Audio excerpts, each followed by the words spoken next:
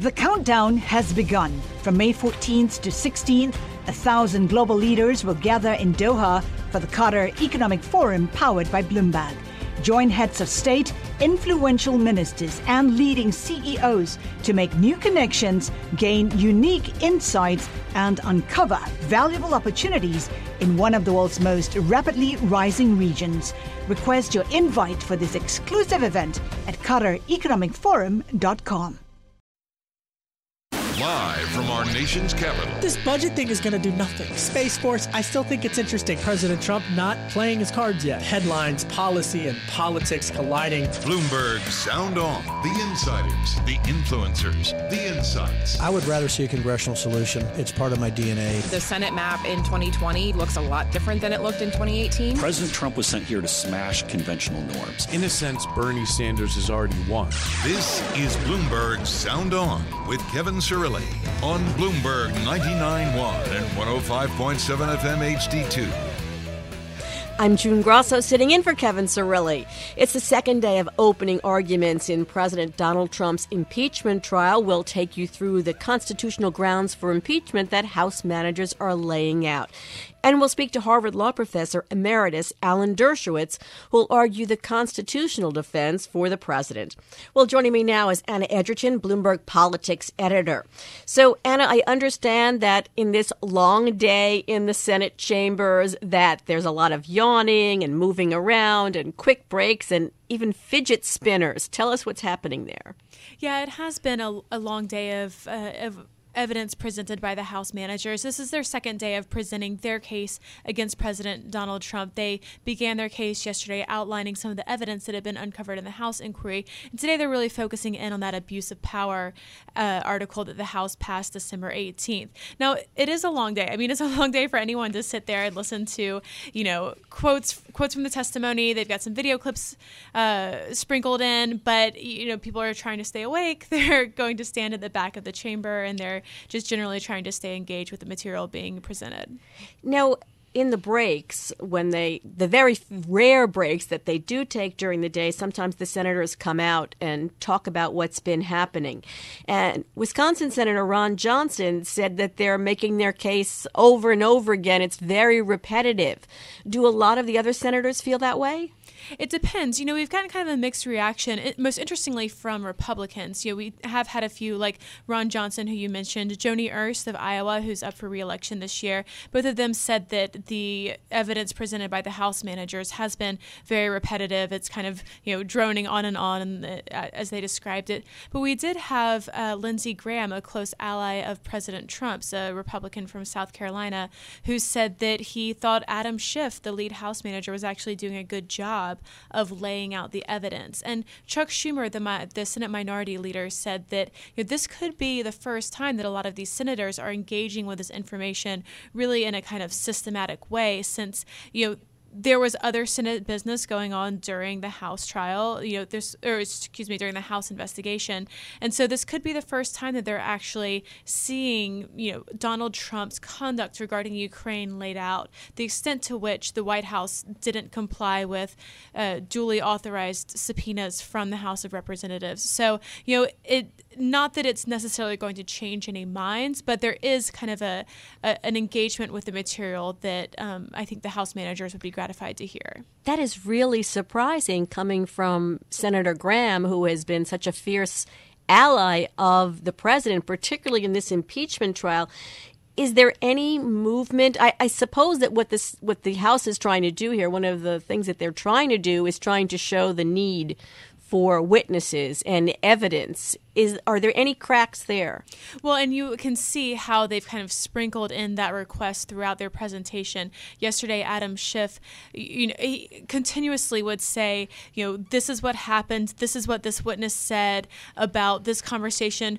Wouldn't you like to see the memo taken during that conversation? It's up to you. All you have to do is subpoena it. So, kind of continuously making that request for witnesses. And that really is the next question that we're looking at, probably not until after the White House has already made its case. Trump's defense team will present their opening statement probably on Saturday, but we will see after that, and after senators have a chance to ask questions, whether or not we'll actually get a vote to call additional witnesses to the trial.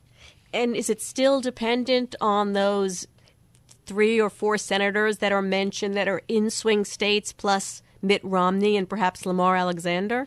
Yeah, we need at least 4 senators, 4 Republican senators to join with Democrats on this request for new witnesses, because you need a simple majority of Republicans to support a motion to call more evidence. So we've identified Susan Collins of Maine, Lisa Murkowski of Alaska, Mitt Romney of Utah as one of the 3 that's often cited as being open to this.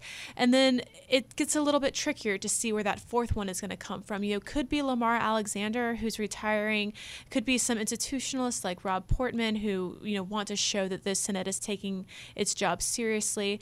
But it could be the case that once we get to 4, we could have 7 or 8. It's just a question of who's going to be that 4th, because that's going to be a person getting a lot of pressure. Right. No one wants to be the 4th. No one wants to be that, but there might be more for 58 or 59. Could it jump might be together. Easier. Yeah, exactly. So one thing I'm curious about, and I don't know if you know the answer to this, but it seems that some of the House managers, when presenting their arguments, are just reading from a prepared script, and they stop in time to see them to play a clip here and there. But some of them, like Hakeem Jeffries yesterday, seem to be arguing on their own and from some sense of passion. Is it all written down? Is it all planned out? You can tell that there is a whole lot of preparation that's gone into the House case. I'm sure the committee staffers have been very busy over the past few weeks preparing all of this material. It's pretty buttoned up the way that they do have their prepared statements, and then have those slides to back up their points, and have video clips from the House testimony, witness testimony that we saw late last year. But there have been a few moments of kind of more genuine presenting the case, presenting a more passionate plea for senators to do their constitutional duty. And that's really where the argument is almost the strongest. It's good to have the evidence to back it up, but it's really when you can see these House managers speaking from their conviction about the institution of Congress, the balance of powers, and just kind of the genius way in which the Constitution is laid out, that it's really the most compelling argument. And you can kind of see senators like sit up and pay attention. Now, President Trump before has said that he would have to give an object on basis of executive privilege if John Bolton was going to testify. Yesterday, he said even more. He said that he was opposed to Bolton testifying because he knows some of my thoughts. He knows what I think about leaders and what happens if he reveals that, which is not really an argument based on executive privilege. It's a different kind of argument. What else has he said about Bolton lately? Well, Jay Sekulow, one of his attorneys on his defense team, said that executive privilege is a real thing, and there's a reason why it's protected, is that you want a chief executive to be able to speak freely and act freely without wondering what's going to be revealed in public later, because you do want the president to have some ability to carry out their policy and carry out their priorities when they occupy the office.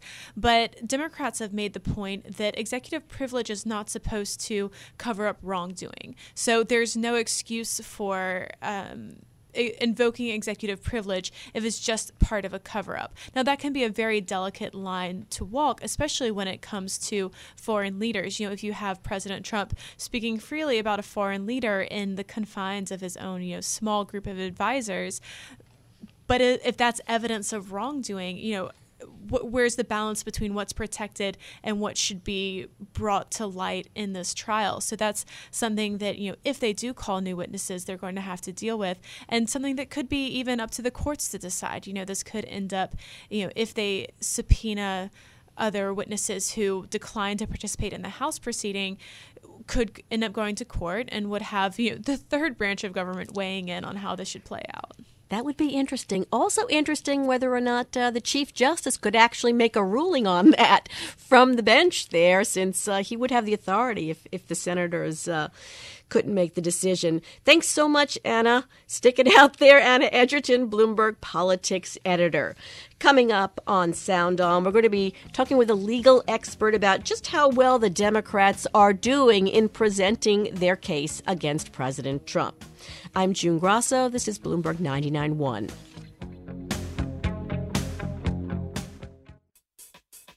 This is Bloomberg Sound On with Kevin Cirilli on Bloomberg 99.1 and 105.7 FM HD2. I'm June Grosso sitting in for Kevin. You're listening to Bloomberg Sound On. Well, it's the second day of the Senate impeachment trial against President Trump. Democrats are detailing how President Trump pressured Ukraine in a scheme to cheat in the 2020 election and block Congress from investigating. Now, the Democratic team has been calling on the Senate to demand key witnesses and evidence to ensure a fair trial. Here's Senate Minority Leader Chuck Schumer today. If the American people believe this is not a fair trial, which right now they seem to believe because there are no witnesses and documents, acquittal will have zero value to the president or to the Republicans. Joining me is John Bonifaz, president of Free Speech for People. John, how far are the Democrats going to show that they need witnesses here? Well, I think they've gone pretty far already. I mean, they're laying out this case for what has already been uncovered from the House impeachment inquiry.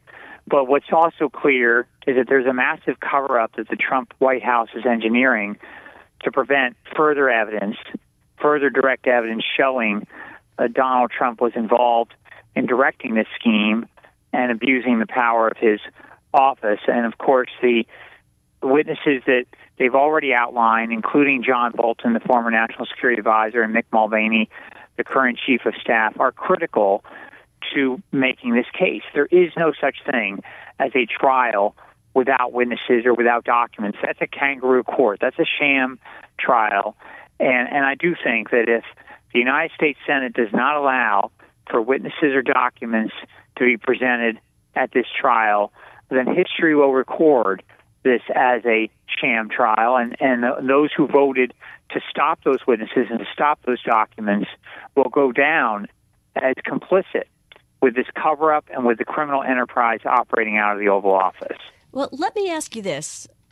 Just respond to senators who say, or Republicans who say, it's a foregone conclusion that he's not going to be removed from office. They're not going to get the votes that they need anyway. So why go through all the rest of it? Why have witnesses? Why have documents? The conclusion is pretty evident. So we have two responses on that. The first response is that because the Constitution requires that they hold a trial. The senators are required, when the impeachment charges are sent from the House, that they try the case.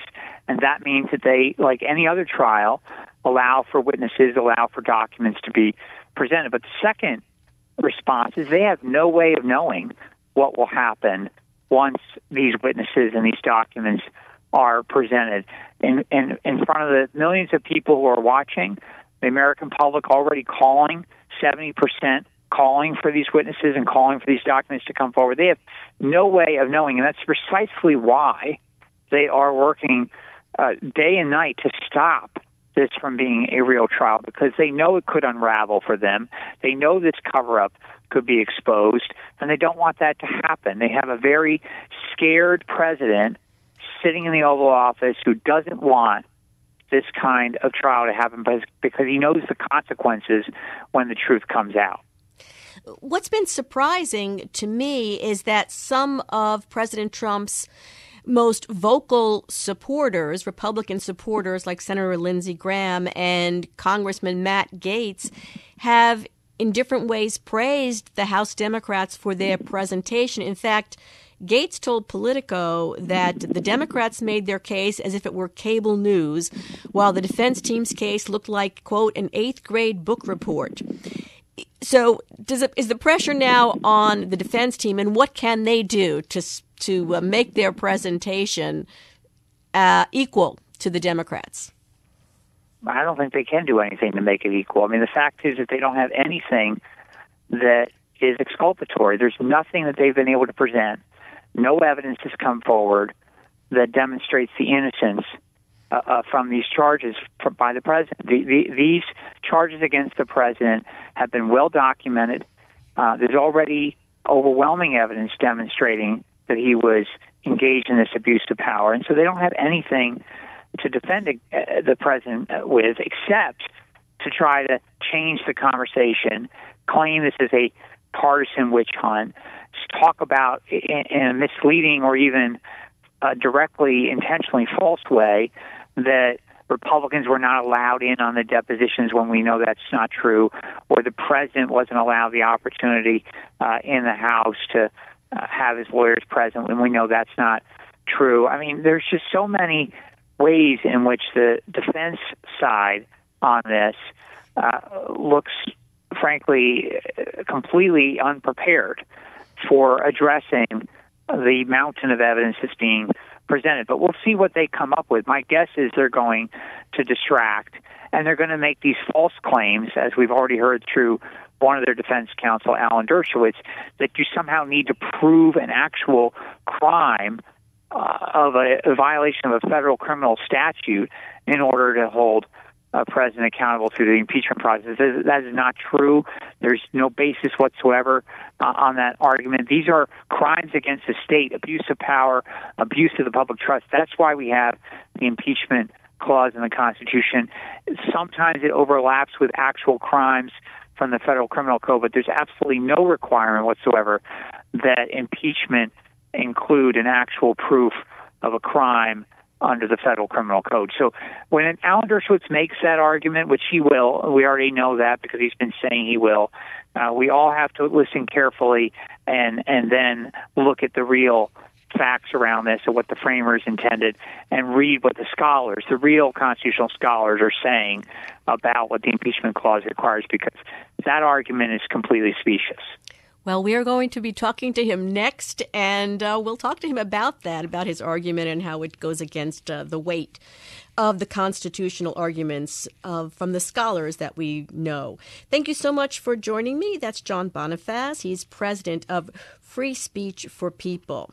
As I mentioned, we're going to be talking to Harvard Law Professor Emeritus Alan Dershowitz. He's going to be arguing the constitutional defense for the president here.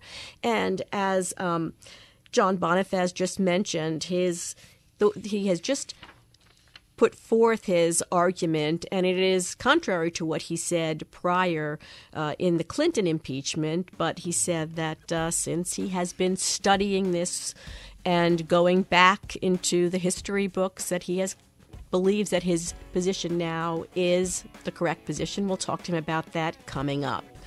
I'm June Grosso. You're listening to Bloomberg 99.1. Coming up, Alan Dershowitz.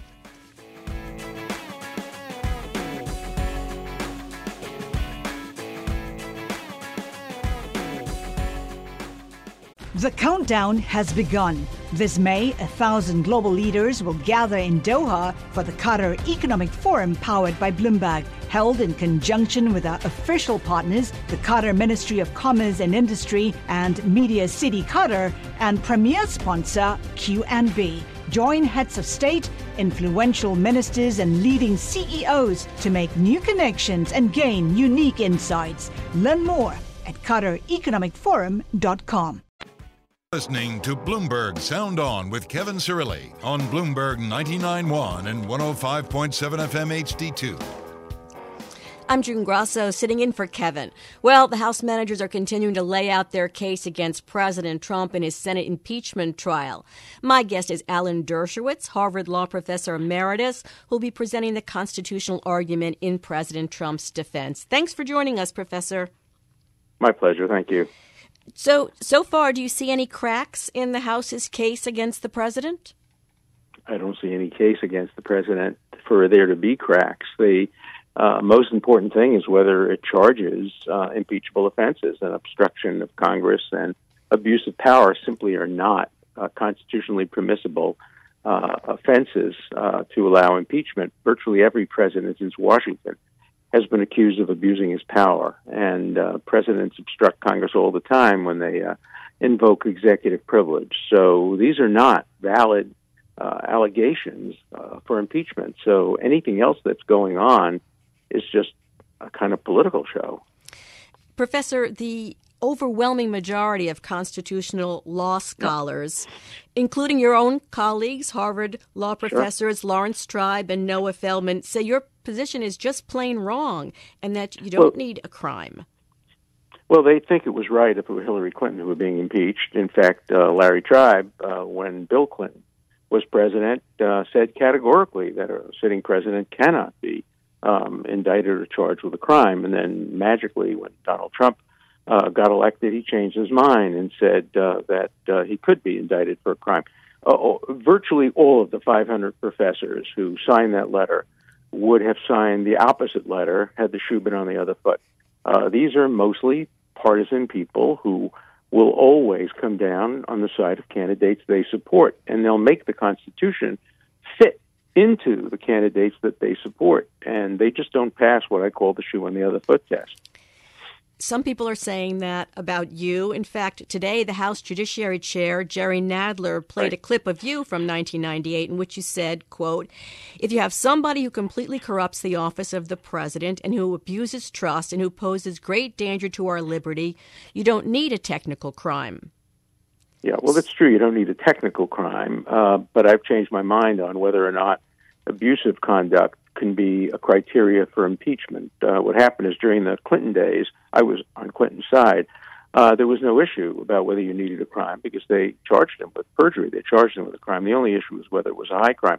So I hadn't done the research on that issue because it wasn't pressing. It wasn't an issue that was being debated. But since this election, when they've been pushing for the impeachment of Trump, who I voted against, I did all the research. I've read all the congressional debates. I've read the Federalist Papers. I've read Blackstone, and I've come to a very different conclusion that obstruction of justice, obstruction of Congress, and abuse of power are precisely the kind of vague, open-ended, standardless criteria or non-criteria that the framers would have rejected. So I've changed my mind the way Larry Tribe changed his mind, the way Nadler changed his mind. Nadler famously said during the Clinton impeachment, you should never impeach anybody unless there's a widespread bipartisan support. Now he's impeaching Trump on a totally partisan basis.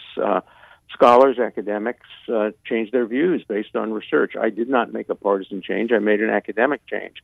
Larry Tribe and Nadler made partisan changes, so I don't think they have the right to call me out on that without acknowledging. Also, Larry Tribe called for the impeachment of Ronald Reagan on abuse of power. I mean, my God, if Ronald Reagan can be impeached on abuse of power, is there any president who couldn't be impeached if the House of Representatives had a majority of the other party than the president? I think it's a very dangerous precedent to set to allow a president to be impeached on abuse of power. I'm going to present a list of presidents who have been accused of abusing their power when I speak on Monday. But Professor Tribe, who I have to say I had in constitutional law at Harvard, has said that abuse of power does merit impeachment. You just said that. He's just dead wrong. He's just dead wrong. Abuse of power does not merit impeachment, and I will demonstrate that. And I'd like Tribe to answer me on the merits rather than calling me names, which he's proceeded to do now. That's all he's done is hurled epithets, bonkers. I mean, basically what he's doing is calling former Justice Benjamin Curtis, the man who bravely dissented on Dred Scott and then resigned from the Supreme Court in protest, he's calling him bonkers because he made the argument, an argument that had positive impact on the trial of Andrew Johnson, and made the same argument essentially that I'm making. So let Tribe call Curtis bonkers instead of throwing the epithet at me. We will ask Professor Tribe to respond to you. So let me ask you this. Well, ask him. Make sure you ask him why he changed his mind on whether a president can be charged. And I'm sure he'll tell you he did the research and came to a different conclusion. But then he'll condemn me for doing the same thing in a nonpartisan way. You have to admit, though, that almost every constitutional scholar of today, even the constitutional scholar Jonathan Turley that the Republicans called in the House said that if this isn't an abuse of office, then what is? They said that this No, he can didn't say be. that. No. You Yeah, got okay, that that's just okay. dead wrong. Gerhardt said that. What Turley said was abuse of power can be a constitution. He had to say it because he had said it in the Clinton case, so he was locked in. So he said that, but he did say that this did not constitute an abuse of power. You want to know what constitutes an abuse of power? What Richard Nixon did. And Richard Nixon was not impeached. Ultimately, he resigned, but he committed crimes. He committed actual crimes and obstructed justice. Those are impeachable offenses. But my point is that the vast majority of constitutional scholars not only voted for Hillary Clinton, I did too, and supported her and campaigned for her and sent money to her, but they are influenced by partisan politics in their constitutional analysis. I firmly believe that if Hillary Clinton had been elected and were impeached on abuse of power because of, I don't know what, Benghazi or any of the things she did, or something she did when she was in office, that of the 500 people who signed that letter, I bet you 400 of them would not have signed the letter. Well, and we won't get to test out that theory, but let me ask you another question. Well, you might question. At some point in the future. You might. If a Democrat gets elected and the Republicans impeach him, as they surely will, and the Republicans impeach him, as they surely will, if abuse of power is permitted, then we'll see how many of the professors sign the letter. That's a good. That'll be a good test. Let me ask you this. You didn't sign, I understand, the 6-page legal memo filed by the president's team this weekend, and you've distinguished yourself in other ways from the defense team. Why did you agree to defend President Trump? Because the constitutional issues are so compelling, and because the terrible precedent that would be established if a president could be impeached on the grounds of abuse of power, particularly abuse of power, but also obstruction of Congress. I would not be in this case if not for the constitutional issues. That's why I'm playing the limited role, much as I did in the O.J. Simpson case. I was not a regular part of the legal team. I didn't go to court.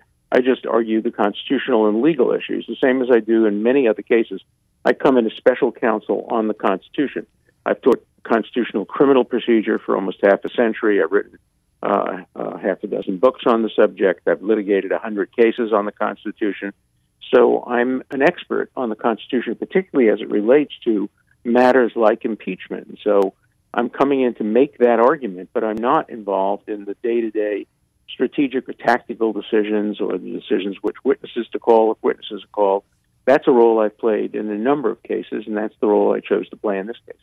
Only about a minute here, Professor, but are you getting a lot of negative feedback or blowback? I'm getting only negative feedback, name-calling, threats to my family, the most abusive, I'm too old, I'm too this, I'm too that. Everything has been an ad hominem. I'd be getting none of these things if I had decided to make the argument in favor of impeachment. Obviously, I couldn't make that argument because I don't believe in it. But if I had made that argument, all the same people who are attacking me, condemning me, attacking my credentials would be praising me. I wish Hillary Clinton had gotten elected. If she had gotten elected, A, I prefer that because I voted for her, but B, my life would be so much easier because I would be defending her against impeachment, and they would have built a statue to me on Martha's Vineyard instead of refusing to even interact with me. So it's all a matter of partisan hypocrisy, and I stand by principles. I stand by the same principles I've stood by since I defended the rights of Richard Nixon not to be named as an unindicted co-conspirator. Professor, we have I have to not leave it changed there. at all. We certainly respect your precedent and your constitutional background. Thanks so much. That's Alan Dershowitz, Harvard Law Professor Emeritus, who will be presenting the constitutional defense of President Trump.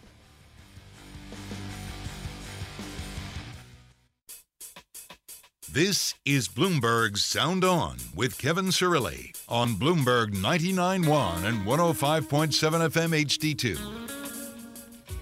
I'm June Grosso. I'm sitting in for Kevin Cirilli. Well, the Chief Justice right now is presiding over the Senate impeachment trial of President Trump, but the work of the Supreme Court goes on. Joining me now is Greg Stohr, Bloomberg News Supreme Court reporter.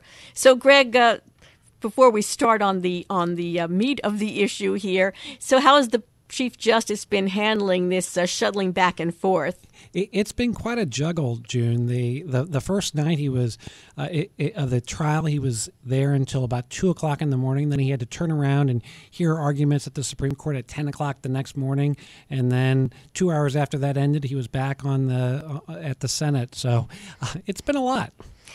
Now, I just want your comments about what he said the other night, where he chided both sides for not behaving properly.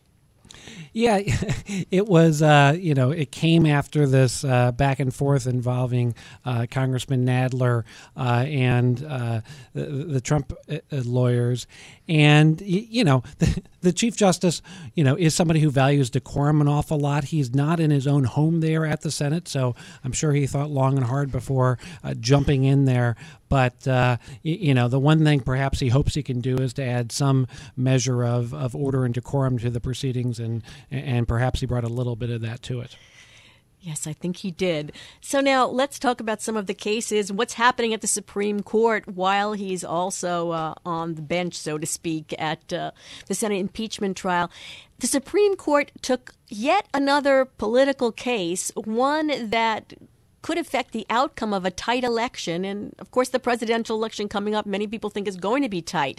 Tell us about that case. Yeah, this is a case involving faithless electors, those electors who we think are going to vote for, say, Hillary Clinton because she won that state, and instead they get there and they vote for somebody else like John Kasich.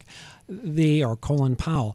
The question for the Supreme Court is whether states can do anything to make sure those electors, when they cast their vote for president, vote for the person they're supposed to vote for. Colorado and Washington both try to penalize electors if they don't follow the will of the state's voters. Colorado had a procedure still has a procedure where it removes the voter and cancels their vote if they try to vote for somebody else. Washington fined the electors for casting a faithless vote, and both sides urged the Supreme Court to take up this issue now rather than do it in the middle of a heated presidential campaign. Right now, we don't know who this case might help because we don't know which way a faithless elector might go in a tight election. So the idea is that the court will decide it now, and then we'll know what the rules of the road are if we get to November and it actually matters.